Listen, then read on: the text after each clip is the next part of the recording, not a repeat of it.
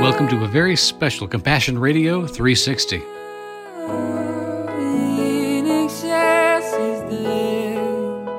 It's week 3 of our Advent season. Sandy, welcome back to the microphone. Thanks. It's great to be back and talking about my favorite time of year. We've got a big story today, so we're not going to spend a lot of time with preamble, but we wanted to recap a couple of important things. Since we're doing something special this year with our Advent season and not doing just a teaching series, we're doing a dramatic reading, a storytelling, involving the lives of those who lived it out. The story of the Advent is about persons experiencing the real Jesus. We'd love for you to have a copy of that, and each week we post a guide to the series. We post some interesting ideas you might want to do as a family activity. You might want to do an Advent wreath yourself. And of course, the story that we're going to read for you today. Well, this week is the third week of Advent, so we want to focus on what that means. The candle this week is pink, and it symbolizes joy. And it's also called the shepherd's candle, which will go right along with the story that we're reading about a young shepherd today. Before we get into the story, I'm going to read from the book of Luke, chapter 2. And it's been part of our tradition as a family for years and years, and I think many of our generation learned it from watching the Peanuts Christmas special and watching Linus read the story from Luke chapter 2. In those days, a decree went out from Caesar Augustus that the whole empire should be registered. This first registration took place while Quirinius was governor of Syria, so everyone went to be registered, each to his own town. Joseph also went up from the town of Nazareth in Galilee to Judea, the city of David, which is called Bethlehem, because he was of the house and the family line of David, to be registered along with Mary, who was engaged to him and was pregnant. And while they were there, the time came for her to give birth. And she gave birth to her firstborn son, and she wrapped him in snugly cloth and laid him in a feeding trough, because there was no room for them at the lodging place. In the same region, shepherds were staying out in the fields and keeping watch at night over their flock. Then an angel of the Lord stood before them, and the glory of the Lord shone around them, and they were terrified. But the angel said to them, "Don't be afraid, for look, I proclaim to you good news of great joy that will be for all people. Today, a Savior, who is Messiah, the Lord Christ, was born for you in the city of David. And this will be a sign for you. You will find a baby wrapped in snugly cloth and lying in a feeding trough." Suddenly, there was a multitude of the heavenly host with the angel, praising God and saying, "Glory to God in the highest heaven, and peace on earth to people he favors." When the angels had left them and returned to heaven, the shepherds said to one another, "Let's go to Bethlehem straightway and see what has happened, which the Lord has made known to us." So they hurried off and found both Mary and Joseph and the baby who was lying in a feeding trough. After seeing him, they reported the message they were told about this child, and all who heard it were amazed at what the shepherds had said to them. But Mary was treasuring up all these things in her heart and meditating on them. The shepherds returned, glorifying and praising God for all they had seen and heard, just as they had been told. And with that, we offer you a special Advent reading of the story of the shepherd.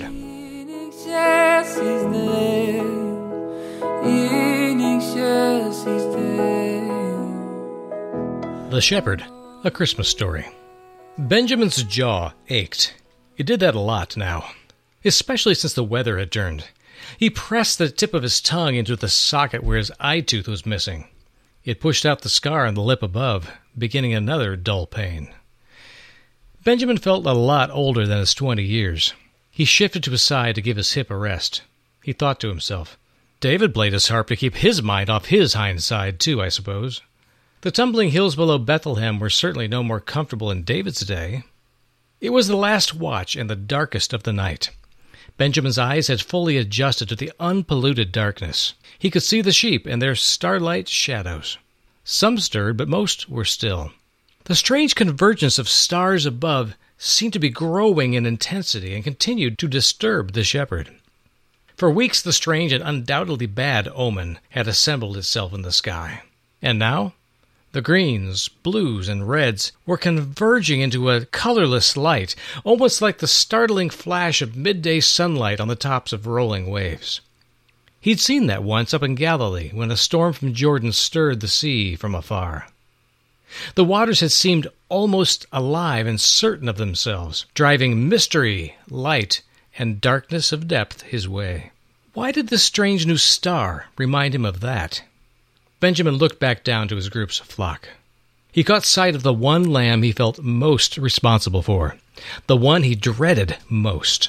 He drifted away to the memories of one terrible day, the one to which his jaw and lip gave testament. Come to Bethlehem and see. "Come with me, Benjamin," his father boomed. "Today is the day. Even the Romans won't steal the Day of Atonement from us, even if they steal all the rest. We must head for Jerusalem now, before the crowds make it impassable." Benjamin carried the lamb out of the cave for the last time. Until today, it was the property of his family, along with the inn above it. But the Roman tax seizure was now complete. "This inn is the place where Samuel himself rested before crowning David king," protested the part-time shepherd and master of the inn. His voice was full of fiery pride and desperation as he watched the soldiers dumping their belongings in the street. There was nothing that could be done to stop this injustice, no one to hear the appeal. Issachar made his complaint to the passerby traffic anyway. The turncoat tax agent receiving the keys from the centurion sneered back at him. "We have no king but Caesar, or haven't you been following the news?" "Herod the Great, you mean?" mocked Issachar. "Or has Caesar abolished the last of our government?" "Of course," trickled back the answer from the tax collector, steeped in sickening sweetness like usual.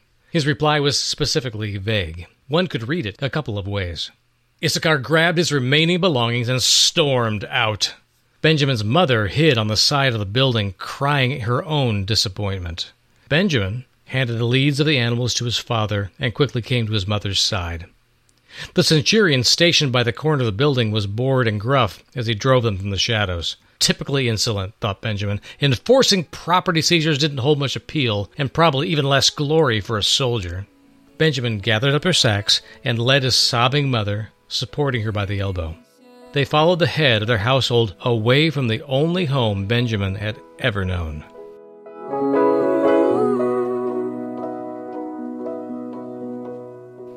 The night air was getting colder, stirring Benjamin from his bitter reverie. He looked back up at the omen above, dead center in the constellation of the Ram, the center of Israel's heavenly home. The dark tears began to flow. The converging transits of these strange stars looked almost complete. The three were one star now, and shockingly brighter. Benjamin couldn't bear to look at it for long. He shifted back to the cruel narrative playing in his head.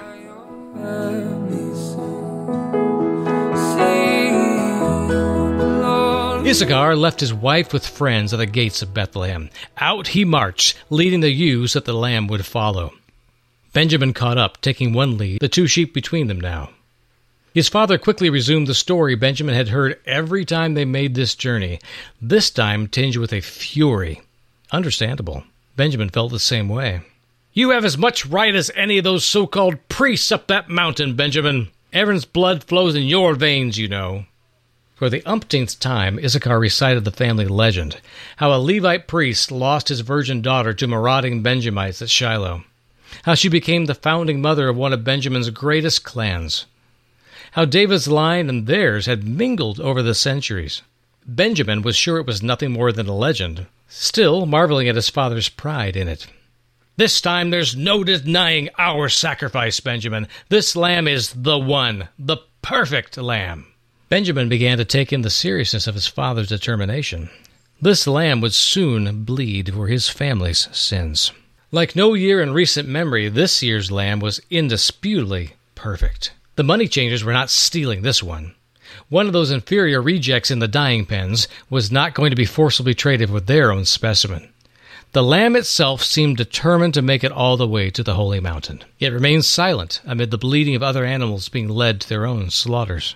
Together the young man and his father led the ewe and her lamb up the many conflicting inclines. They passed by all the animal traders trying to select out the best animals and offer back, quote, certified temple sacrifices. Turtle-doves with broken feathers for perfectly healthy sheep. But they came with the all-important papers. inferior gifts with the lies of men attached. But they got you in the door. Issachar marched right past all of them. Benjamin hesitated at the great steps. His father marched right on. The Romans guarding the steps dropped their spears and brought him to a halt, as expected. In that booming voice of his, Issachar demanded, and loudly, "Fetch the inspecting priest! This one stands for us!" He looked down at the lamb, now showing white in the sun against the tan steps. Its tall stature and fine legs stood above all the others being shoved along to the right through the checkpoint marked Certified Offerings. "He's on break," the guard laughed back. The other guard apparently thought the man was a comedian. "All the animals to the right. This entrance for visitors only. People, if you Jews can be called that." Issachar didn't budge. He repeated the demand. The line was beginning to back up. Complaints from behind began to build. The large man and his lamb completely blocked the path between the guards. Benjamin grew nervous. "That's enough nonsense, Jews. Step aside and find the money changers. They'll take care of you." The guard sounded reasonable enough for a Roman. He glanced at that lamb. He knew a fine specimen as well as the next man. Too bad this big shepherd would lose it, but that's just the way it was. Maybe the soldier would find it later for his own dinner. "Fetch that lazy priest and I'll be on my way." Issachar's voice had deepened. The guard, of course, wasn't about to permit a threat, but he was feeling magnanimous today. He smirked and half-heartedly nodded his head sideways. The other guards stepped off around the corner. 2 temple guards appeared on the steps above the Romans, trying to avoid their shadows. They were not happy. "So, where's the robe who will inspect my offering?" Issachar hollered up at the new temple protectors. "In that line," they replied, jabbing their spears toward the money changers, the contractors, the ones who had bribed their way into the pockets of both the Romans and the temple bureaucracy, the ones who held the blood money till it could be washed in the bins of Egyptian traders, till the money could come back up from Egypt liberated. "No!" thundered the proud Benjamite. "This lamb comes from the pastures of David himself. It meets every requirement. It goes to the high priest. It will stand for us in the holies." "Just move it over there, mister," hollered the man behind Benjamin. He reached up to grab Issachar's sleeve, pulling harder than he intended. Issachar's right sandal slipped down a step, forcing him off balance. He overreacted, pulled back, and fell up the steps, right into the Roman guards. The temple guards rushed down the steps to join the fray, forgetting those Roman shadows. Issachar tried to force his way past the centurions, dragging both tethers and the attached animals with him. The Romans kept their balance and poised to strike. "No!" Benjamin's father bellowed as the butt of a Roman spear came crashing down at the base of his skull. He died instantly. Benjamin rushed up to his father and received the backswing of the same spear, full in the mouth. He stumbled back, spitting out a tooth. He was more stunned by the blow to his father, the sickening crunch still echoing in his own head. He found the 2 leather leads in his hand. He didn't know what to do. His father's dilated eye stared back at him from that tan step. "Grab that one!" yelled one of the temple guards further up. Benjamin was about to lose the innocent sacrifice or his life. Probably both. An old prophet stepped through the mess, grabbing both the leads and Benjamin's elbow with an iron grip. Simeon, that ancient little man who prophesied daily in the temple. "Come, son, before they seize you all!" He was short enough that the lamb's nose almost touched his chin. "This one is fine indeed, but he's not worth your life." Benjamin stumbled along, reaching back for his father, but the crowd had already filled the hole, obscuring his view. A familiar face from Bethlehem rushed past him, a cousin. He pushed past Benjamin through the crowd, calling Issachar's name. The little prophet rushed sideways to an ignored door hardly bigger than himself, pushing through briskly. "The true lamb is coming soon! I've been promised!" spoke Simeon with an almost wild intensity. He led, or drug, Benjamin on. His grip was astounding for his size. "The old man is speaking nonsense," thought Benjamin, "but what good are thoughts at a time like this?" Benjamin's father was gone.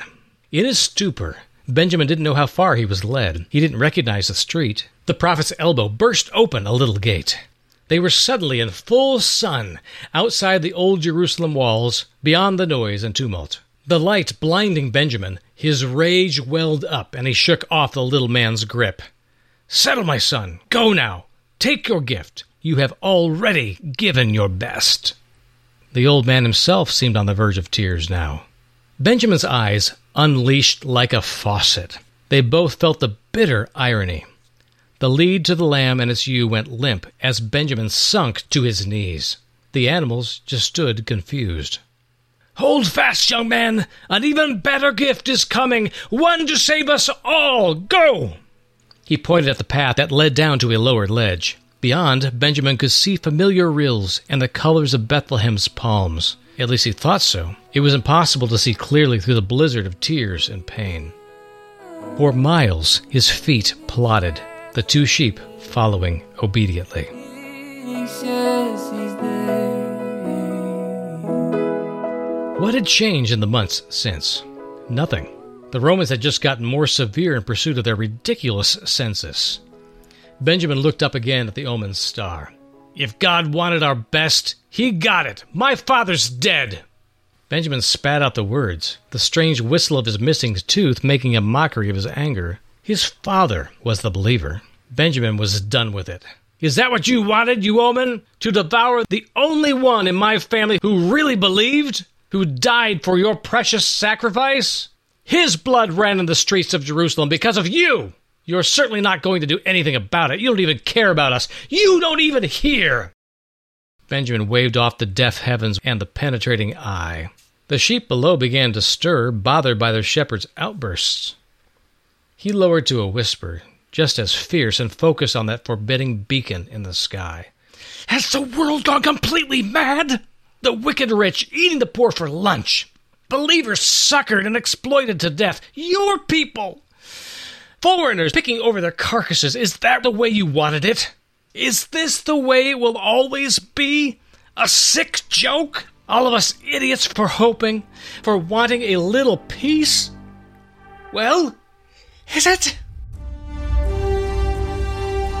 A sky beam pushed its way down to earth from that omen star, landing on the hill above Benjamin.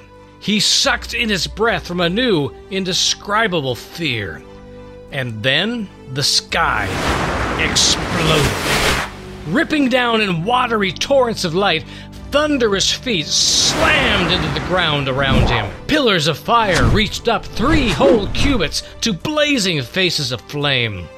A voice shook loose Benjamin's heart and mind. One of the furnace bronze heads faced him. Gravity pulled all points of Benjamin down to the rocky soil. "Don't be afraid. This is good news. Joy for the whole world. The Savior, the One, has arrived. Right here in Davidstown, the Liberator has come. He will rule. Look for this. A child lying in the manger, wrapped in rags." Suddenly, the force of thousands of these angelic heralds crowded the very atmosphere. Their legions shouted louder than any earthly choir, temple shofar, or gong. "Great is God, higher than the highest of heavens! His peace is now wherever he gazes his eye." The air was heavy, flowery, liquid, unbreathable. The thousands of voices around him lifted from the earth, rushing back up to the heavens. Benjamin gasped for breath. He leapt to his feet and rushed, blinking, back to the campfire. All the others were rising from their own slayings, too. The vision was the same. The image of the baby was the same. They all went at once, and Benjamin knew exactly where to look. The cave of his boyhood. The stable of his family animals. The cleft in the rock. The hiding place of his childhood games. And here was a wiry man holding a torch up above the manger. Half his frock was missing, a ragged tear for a seam below his waist. An exhausted young woman was leaning against the rough wood, stroking the baby's head. The child's body, bound in strips of his own father's shirt, with extra soft cotton sticking out from the windings. The men in the field knelt outside the entrance. The man left his woman's side to approach them. "We've heard great things about this child," one of the older shepherds said to the man. "So have I," he replied. Slowly, each man made a cautious approach. Benjamin last. Here the smells of his past welled up and overwhelmed him. The hay, of course, the moss on moist rocks at the rear of the cave, the soft dust of centuries. The cold didn't stop at the entrance of the cave. Benjamin saw a little shudder come over the underdressed man. Benjamin removed his own cloak, shook out the dew, and placed it around his shoulders. The man nodded his thanks, removed it, and placed it around his wife. She was too much in rapture to notice.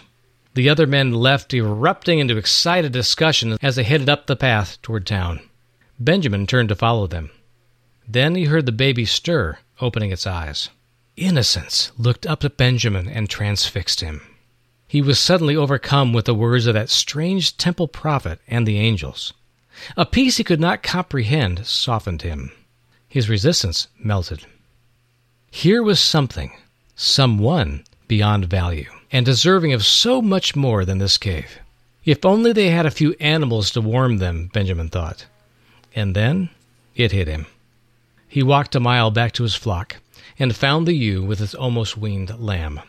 His father's pride and joy, Issachar's great hope. Benjamin led the animals back to the cave. The lamb, beginning to take his own grass, nuzzled and nibbled at the manger. The baby touched his black nose, and it jumped a little, not in fright, but almost playful surprise. Benjamin gently led them to the side of the manger where the man sat huddled on the hard ground, the stick pack of his donkey behind him. The 2 sheep settled down next to him, sharing their warmth. Neither of the new parents would sleep much that night, Benjamin knew, but they would have enough warmth to survive. And they were a family. They would have enough. They would have each other. Benjamin went his way, convinced that in some fashion his father's ambition had been achieved. Even though this lamb wouldn't shed its blood, he went his way rejoicing, and hardly knowing why.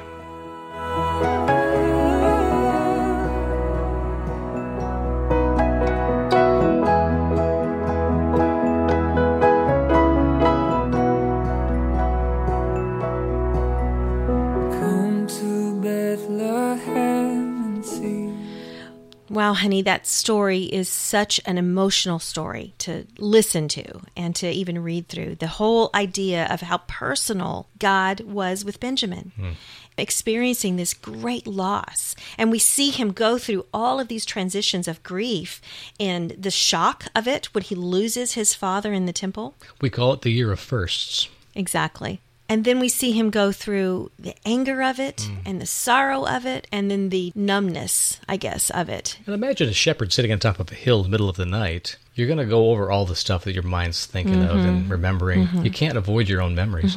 And that's the condition, the state he's in before this miraculous happening happens. Right, right. But of course, it's not the first miracle that's happened in his life. Everything that led up to this moment has been a miracle in progress. Well, we see that when the prophet grabs him by the hand to lead him out of the temple. I know that you're referring to Simeon, and I just want to tell our listeners that that is also part of Luke chapter 2. If you just keep reading past what we talked about earlier, you'll read the story of Jesus being presented to Simeon in the temple. To sum up what this particular story is about, we are fully aware of what our country, the world is facing right now in the sense of overwhelming loss that sometimes you can't put a finger on. When the story was written, COVID was nowhere to be seen. And yet, I think it more appropriate than ever that the irony of facing this beautiful gift, this young child, this miracle happening, and all of heaven proclaiming the beauty of it and how much it's worthy of worship. Benjamin's going through all the things that the world right now is going through. There are plenty of mixed emotions going on for so many people this time of year. I don't want to get away from acknowledging that fact. In encountering Jesus at the worst times of our life, something special can happen because we find ourselves in a place of being able to do something for God that no one else can do. Benjamin is that guy in this story. He can do something special because God has given him something special to give. And now he finally has the opportunity to make his sacrifice to the Lamb. I think it's very significant that this is the third week of Advent and that it represents joy in the lighting of the pink candle. Joy is an ongoing process in my life. Scripture tells us that the joy of the Lord is our strength. I do want to emphasize that it is important to choose joy over despair. I don't think that joy and sadness go hand in hand, because we can be sad and still experience complete joy in the Lord. Joy is the opposite of despair. Think about joy as an ongoing process that we walk through, an ongoing way that we live every day. Friends, we wish you joy this third week of the Advent season. Now, as we head into this most important giving season, I hope you'll take to heart this important truth. Compassion Radio has always been a collaborative venture. If you'll give generously and bravely, we'll be able to complete our faith goals and to end the year where we need it to be, financially able to begin the new year right, without any outstanding debts. Your gift today is vitally important. Our toll-free phone number is 1-800-868-478. Our mailing address is P.O. Box 77160, Corona, California, 92877. And our website is, simply enough, CompassionRadio.com. We are deeply grateful for the support